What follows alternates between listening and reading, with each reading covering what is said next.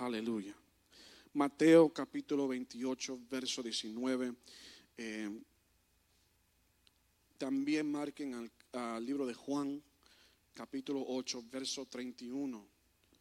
Vamos a hablar de la marca de un discípulo.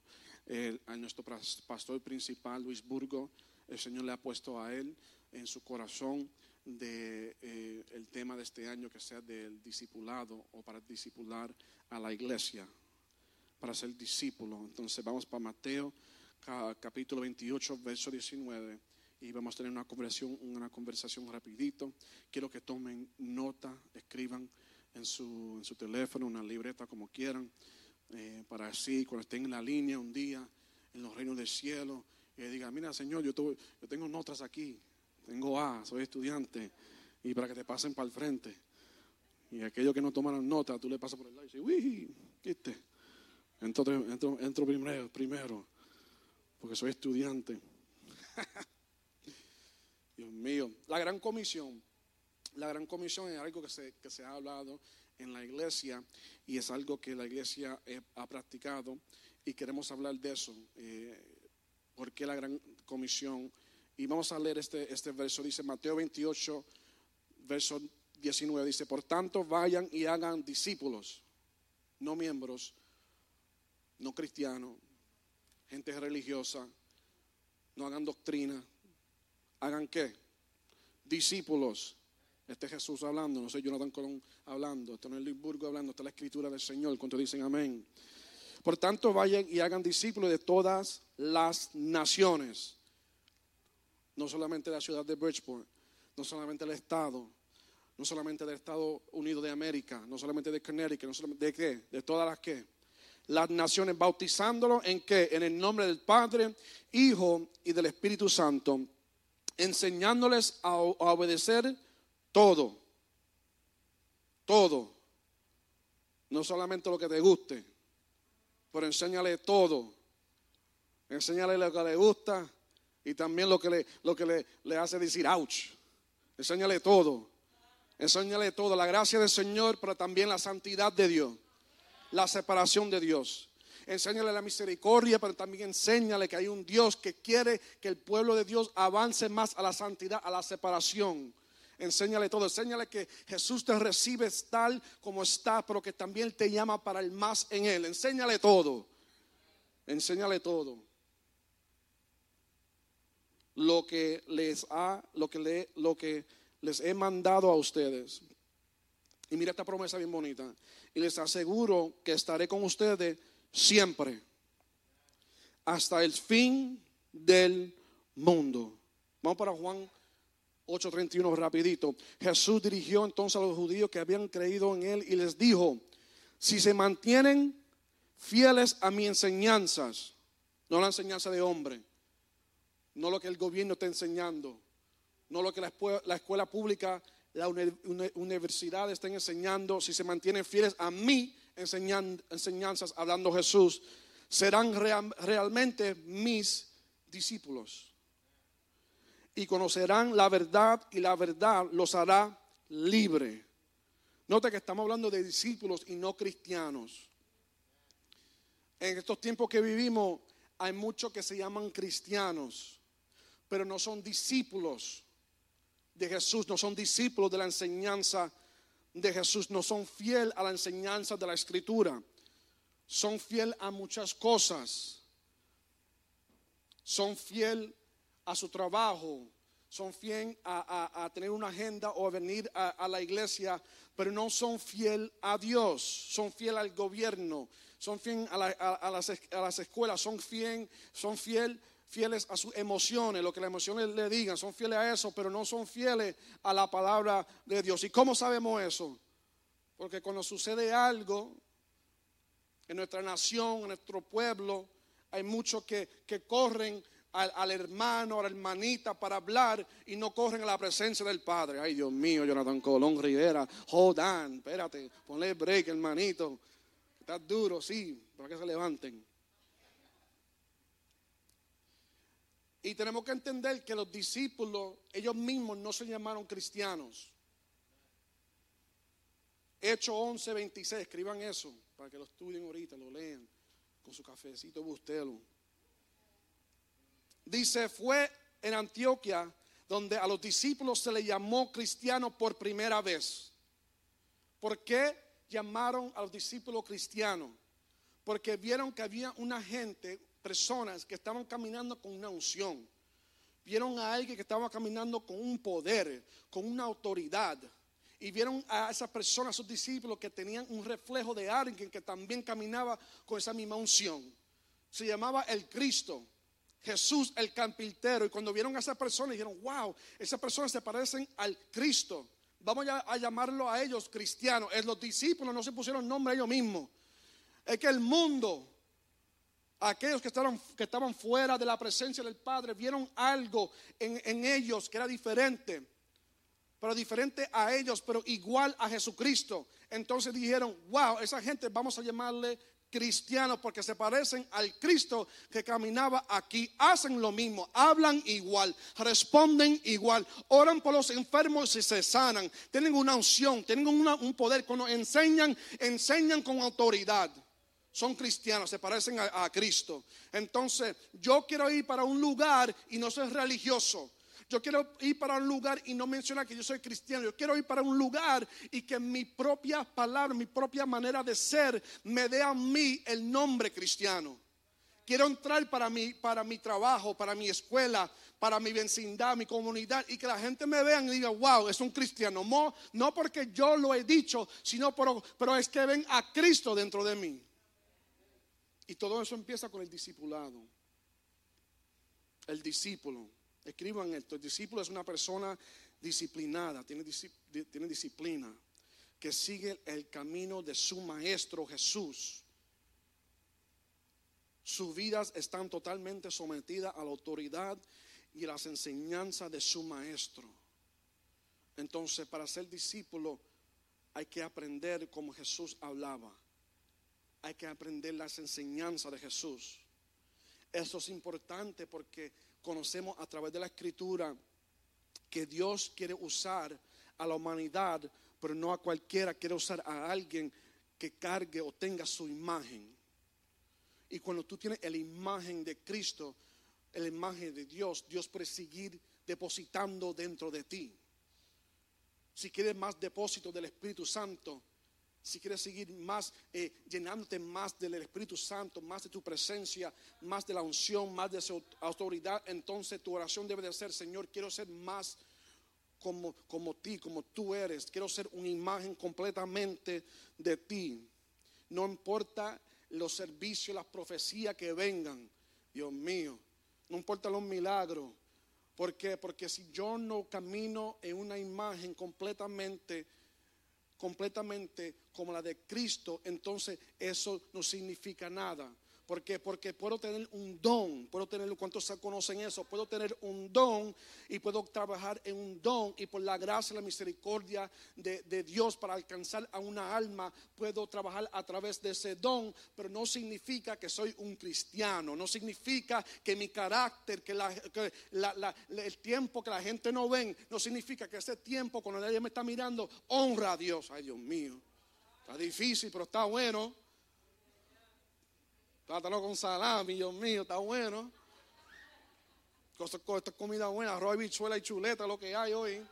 Entonces yo quiero caminar como un discípulo, como una imagen de Cristo. Un discípulo, no quiero solamente escuchar al pastor los domingos, Dios mío. Durante la semana quiero buscar presencia, durante la semana quiero escudriñar la palabra de Dios. Quiero estudiar la palabra de Dios, porque no solamente quiero escuchar lo que Dios está depositando a través del pastor, también quiero mi propia palabra.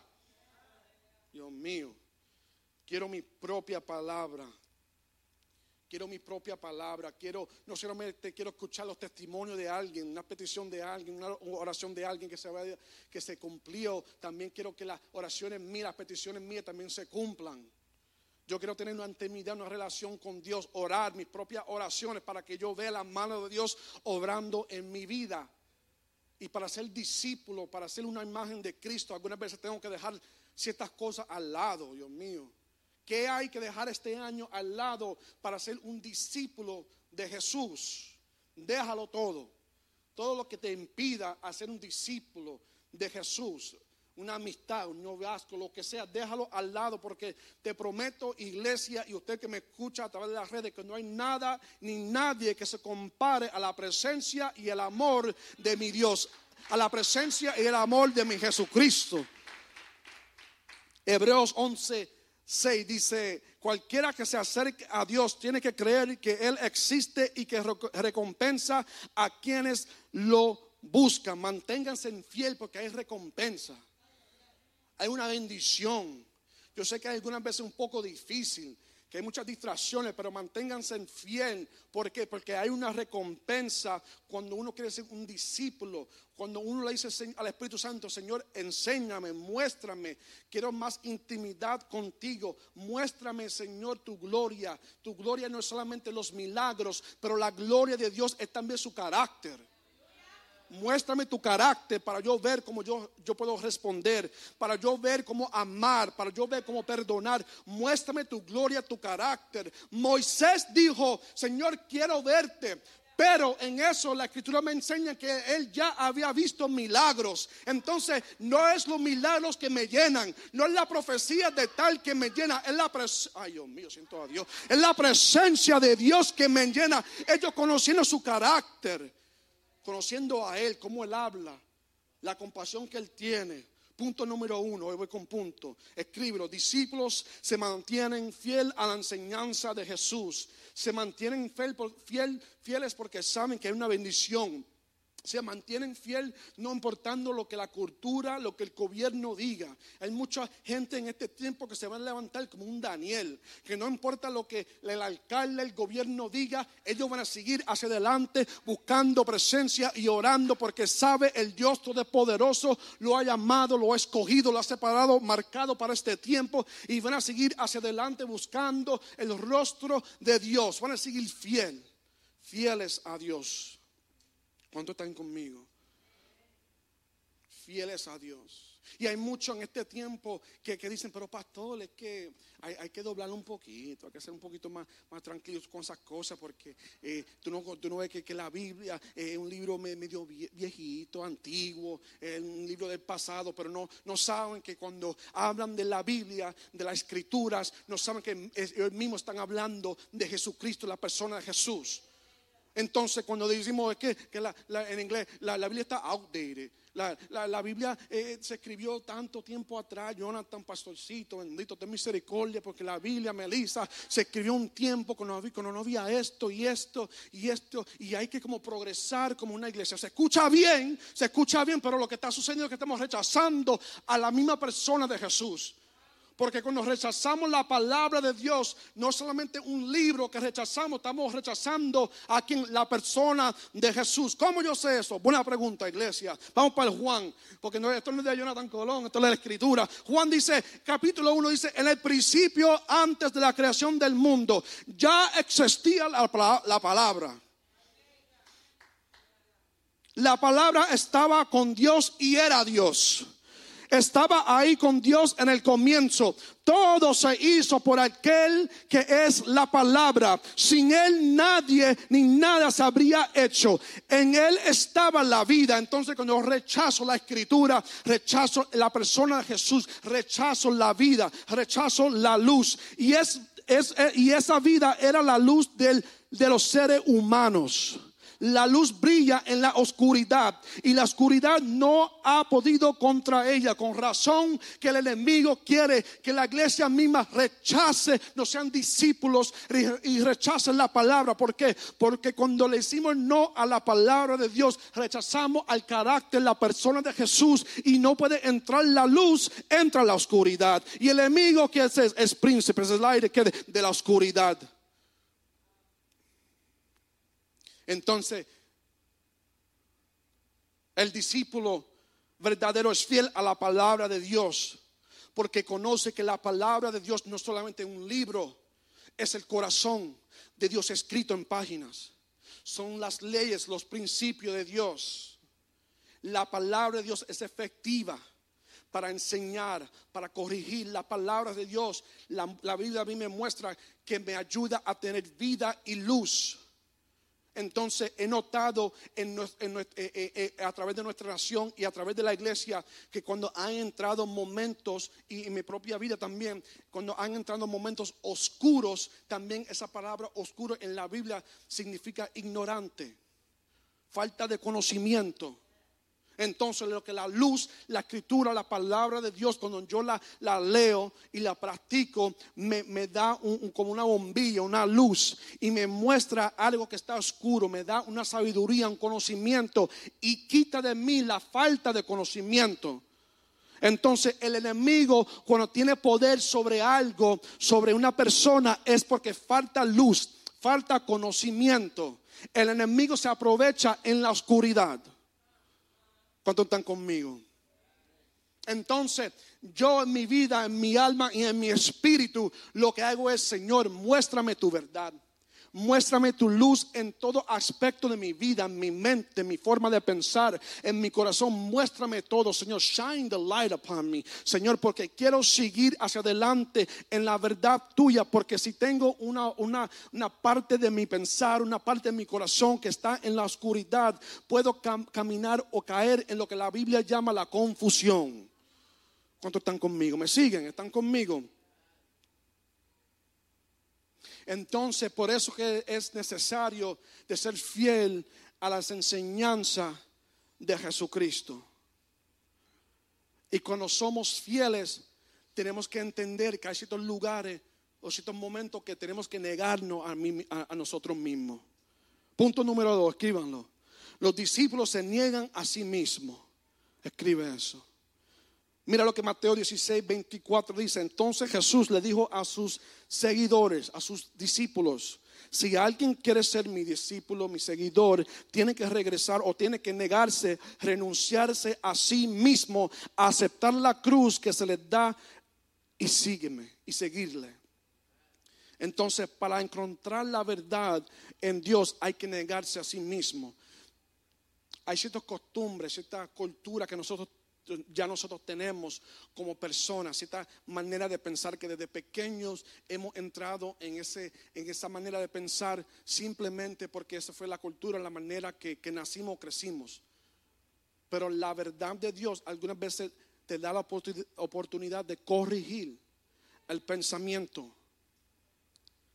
Y a veces en mi propia vida que yo he visto que he tenido que negar la manera de yo pensar para estar alineado con la verdad. Como pastor, como cristiano, como amigo. Hay ciertas veces que me ha tenido que negar yo mismo la voluntad propia mía porque quería estar alineado. Y yo decía: Espíritu Santo, pero yo no veo nada mal con esto. Y el Espíritu Santo me traía a su palabra, me traía al carácter de Jesús y me decía: por esto que no se puede hacer. Yo decía: ay, Dios mío. Entonces tengo que negarme a sí mismo, no estar de acuerdo a eso y empezar a tener un arrepentimiento de mente, un cambio de mente en esa manera de empezar para seguir creciendo en mi relación, intimidad con Papá Dios. ¿Están conmigo? No puedo confiar en mi propio corazón, no puedo confiar en mi propio intelecto. No confíen en hombre, iglesia. Te lo voy a decir claro: no confía en mí. Soy un hombre, puedo fallar. Confía en el Espíritu Santo. Solamente soy un hombre. También tengo mis fallas. Nadie que se levante aquí está más allá de ti. También la misma autoridad, el Espíritu Santo que está dentro de mí, también está dentro de ti. Actívalo, practica los dones del Espíritu, los frutos del Espíritu. Camina en tu poder y autoridad también, porque a lo mejor un día Dios te puede usar a usted para corregirle a alguien que está acá arriba. Ay, Dios mío. Ay, Dios mío. Sí. ¿Cuántos dicen amén? Porque los profetas algunas veces tenían que corregir a los reyes. Y no podemos caminar en una manera de decir: pero ese pastor, sí, amén, creo en la honra, pero también creo en la verdad de Dios. Confía en el Espíritu Santo. Ten tu propia relación con el Espíritu Santo. No puede depender de la relación del otro para tu fe, para que tu fe crezca. No puedes depender en la relación del pastor con Dios y la relación que tu mami, tu papi, el abuelo tuyo tiene con papá Dios, con Dios. ¿Por qué? Porque tú necesitas tu intimidad propia, tu relación propia con Jesús para ser un discípulo. ¿Cuántos están conmigo? Jeremías 17:9, escríbelo, dice: no hay nada más engañoso que el corazón, no tiene remedio. ¿Quién lo entiende? ¿Quién lo entiende? Entonces, quiero que la iglesia se levante de una manera que empiece a tener su propia intimidad, su propia relación con Dios. Que tú mismo seas un discípulo. Que si un día algo sucede, que aquí no hay pastor y no te puede enseñar y dirigirte, ¿qué usted va a hacer?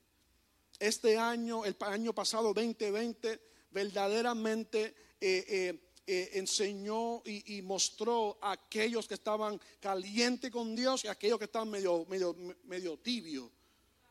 Porque inmediatamente que la iglesia pasó la cuarentena y eran 3 meses, no podíamos entrar rápido todo el mundo para otra manera de pensar, otra manera de vivir rápido. ¿Por qué? Porque no habían los servicios los domingos. Eso se llama los domingueros. Yo me recuerdo. Y el año pasado se reveló el Señor mostró cuántos domingueros habían mismo dentro de la iglesia, que solamente tenían una relación con Él por los domingos, por los servicios, por la adoración que había acá arriba, pero no había intimidad durante la semana. ¿Por qué? Porque cuando vino un vientito y cuando vino una coronavirus, rápido se separaron. Ay, Dios mío. ¿Cuánto dice que Dios es bueno? Entonces, iglesia, por el amor de Dios, vamos a ser discípulos. Vamos a buscar presencia de Dios nosotros mismos. Vamos a caminar en la sabiduría del Padre, del Hijo y del Espíritu Santo. Oseas 4:6. Mira lo que dice esto, escríbelo. Pues por falta de conocimiento mi pueblo ha sido destruido. Mírate eso. Por falta, no es que el enemigo era más poderoso, ¿ok? No es que se levantó alguien más poderoso, no, es por falta de conocimiento. No es porque la iglesia, el pueblo de Dios no tenían los recursos, no tenían el poder, no es porque la iglesia le faltaba algo, no, era por falta de conocimiento que el pueblo fue destruido. Muchos caminan destruidos por la falta de conocimiento. Muchos no conocen las promesas de Jesús. La falta de conocimiento es algo que trae o permite que el enemigo sea activo, se active, eso mismo, en nuestra vida. Porque el enemigo entra, dice, ok, aquí entro porque tienen falta de conocimiento. Por esta manera, entro por aquí y le tiro esta mentirita.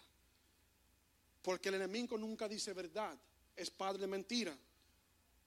Y el Espíritu Santo, la gracia del Señor está sobre nosotros y nos cubre. ¿Cuántos dicen amén? Pero también hay leyes espirituales. ¿Cuántos saben eso y conocen eso? Hay principios, leyes en la Escritura que se tienen que conocer. Que algunas veces por nuestra falta de conocimiento le da lugar al enemigo. Escúchame, pueblo de Dios. Entonces, ¿qué sucede? Que si vemos a la oscuridad, vemos a algo que en nuestra vida o nuestra nación, en una iglesia, en donde sea, que hay como una oscuridad, hay como algo que conocemos que no es de parte del reino de Dios, tenemos que entender que ahí hay falta de conocimiento, hay una oscuridad y usted puede ser la luz. Puede ser la luz. Entonces, para yo ser la luz, me niego a mí mismo. Sigo, Señor, no estoy sujeto a mi emoción, a lo que yo piense. Estoy sujeto, Señor, a lo que tú mandas, a lo que tu palabra manda. Muchos niegan la enseñanza de Jesús porque no quieren cargar su cruz.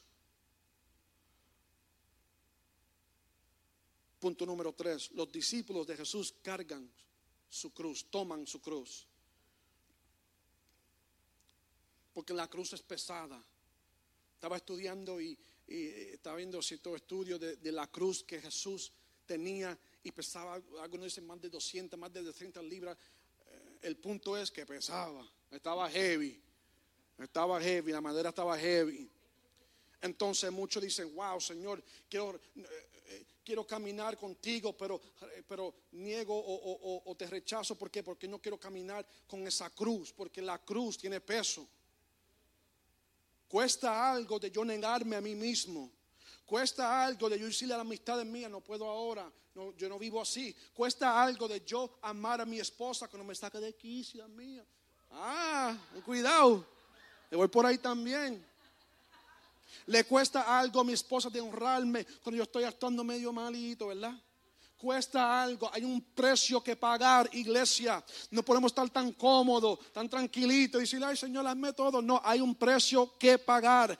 Tú tienes que colaborar con el Espíritu Santo y poner tus manos en acción y seguir hacia adelante. Hay un precio que pagar y algunas veces hay que cargar, no algunas veces, siempre hay que cargar la cruz aunque esté pesada, aunque haga el peso. Pero tengo buenas noticias para la iglesia.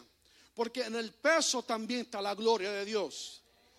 Porque la gloria de Dios, ¿te recuerdas eso? La gloria de Dios también significa el peso de papá. Entonces cuando yo estoy cargando mi cruz cada día, tú sabes lo que me da gozo, tú sabes lo que me da aliento. Yo estoy cargando la cruz, negándome yo mismo, quiero ser un discípulo. Pero tú sabes lo que me llena a mí de ánimo, que cada paso que yo doy, yo miro para atrás y veo al viejo hombre cayéndose. Y eso a mí me llena de gloria, de esperanza, de gozo y me da aliento y sigo hacia adelante. Y cada paso que doy, tú sabes lo que sucede, veo las manos de Dios obrando en mi vida. Por eso, iglesia, hay que cargar la cruz, porque la cruz no es algo solamente pesado y que caiga en una manera difícil. No, también carga la cruz. ¿Por qué? Porque te da gozo, porque te da alegría, porque tienes la oportunidad de cargar la gloria de Dios. Yo cargo mi cruz, cargamos nuestra cruz como con alegría, con gozo. ¿Por qué? Porque también cuando cargo mi cruz veo la gloria del papá. Veo la gloria de Dios manifestándose en mi vida. Entonces el discípulo carga su cruz. Porque en la cruz, ¿tú sabes lo que es en la cruz? Mari, ¿tú sabes lo que es en la cruz? Sanidad. Entonces cuando yo cargo mi cruz, yo camino en sanidad divina. Y cuando veo a alguien que está medio enfermito, digo, ven aquí, Padre, y cojo la cruz mía y la aguanto. Digo, en el nombre de Jesús, recibe sanidad y sigo hacia adelante. Entonces muchos dicen, es que la cruz pesa mucho. Digo, sí, pesa, pero también la gloria de Dios pesa también. Entonces yo quiero caminar con un peso. ¿Por qué? Porque cada vez que yo camino con un peso, dejo la huella de Jesucristo, Dios mío. Dejo la huella de Jesucristo arrastrando. Y cada vez que doy un pasito, que la gloria de Dios también está conmigo, dejando una marca. Yo quiero marcar la vida de este mundo, de esta nación. Quiero marcar la vida de la comunidad completa. ¿Con qué? Con la gloria, con el peso de la cruz. Que cuando me vean a mí, también vean la cruz. ¿Por qué? Porque la cruz fue lo que salvó al mundo. No rechacen la cruz, carguen la cruz. Porque la cruz fue lo que vino a este mundo para sanarle, para liberarle y para salvar el mundo. Hay gloria en la cruz, hay gloria. Hay gloria en la cruz. Pónganse de pie. Ya terminé. Quiero coger un momento para que usted mismo coja un minuto o dos. Y lo que vamos a hacer es que vamos a hablar con el Espíritu Santo y decirle al Espíritu Santo, Espíritu Santo, te necesito cada día para ser un discípulo, para cargar mi cruz y para negarme a mí mismo. Porque es importante que la iglesia se levante como discípulos, como aquellos que estudian las palabras, la enseñanza del maestro, que son fieles a la enseñanza del maestro, especialmente en este tiempo que vivimos. Entonces vamos a coger un par de segundos, un par de minutos, y en tu propia voz ahí, con tus manitos para arriba, los ojos cerrados, para que no haya distracción, oren en sus propias palabras y pídele al Señor, Señor, quiero ser discípulo. Enséñame, Espíritu Santo. Enséñame más cada día. Muéstrame, Señor. Quiero ser fiel a tus enseñanzas. Quiero seguir hacia adelante, Espíritu Santo. Siendo fiel a ti. No importa lo que el mundo, la cultura diga. Quiero seguir fiel a ti a través de las redes sociales, a través de Facebook. También oren ahora. A través de nuestro canal de YouTube. Oren ahora y dile, Señor, quiero ser un discípulo. Quiero aprender tus enseñanzas. Espíritu Santo, revélame. Dame la sabiduría, el conocimiento. En tu propia palabra, dale, iglesia. En tu propia palabra. Porque esta relación es tuya. La salvación es tuya, es individual. Cuida de tu salvación, cuida de tu familia. Cuida de ella. Gracias, Señor. Gracias, Padre. Te damos toda gloria y toda honra. Dale un aplauso al Padre, Hijo, Espíritu Santo. Aleluya.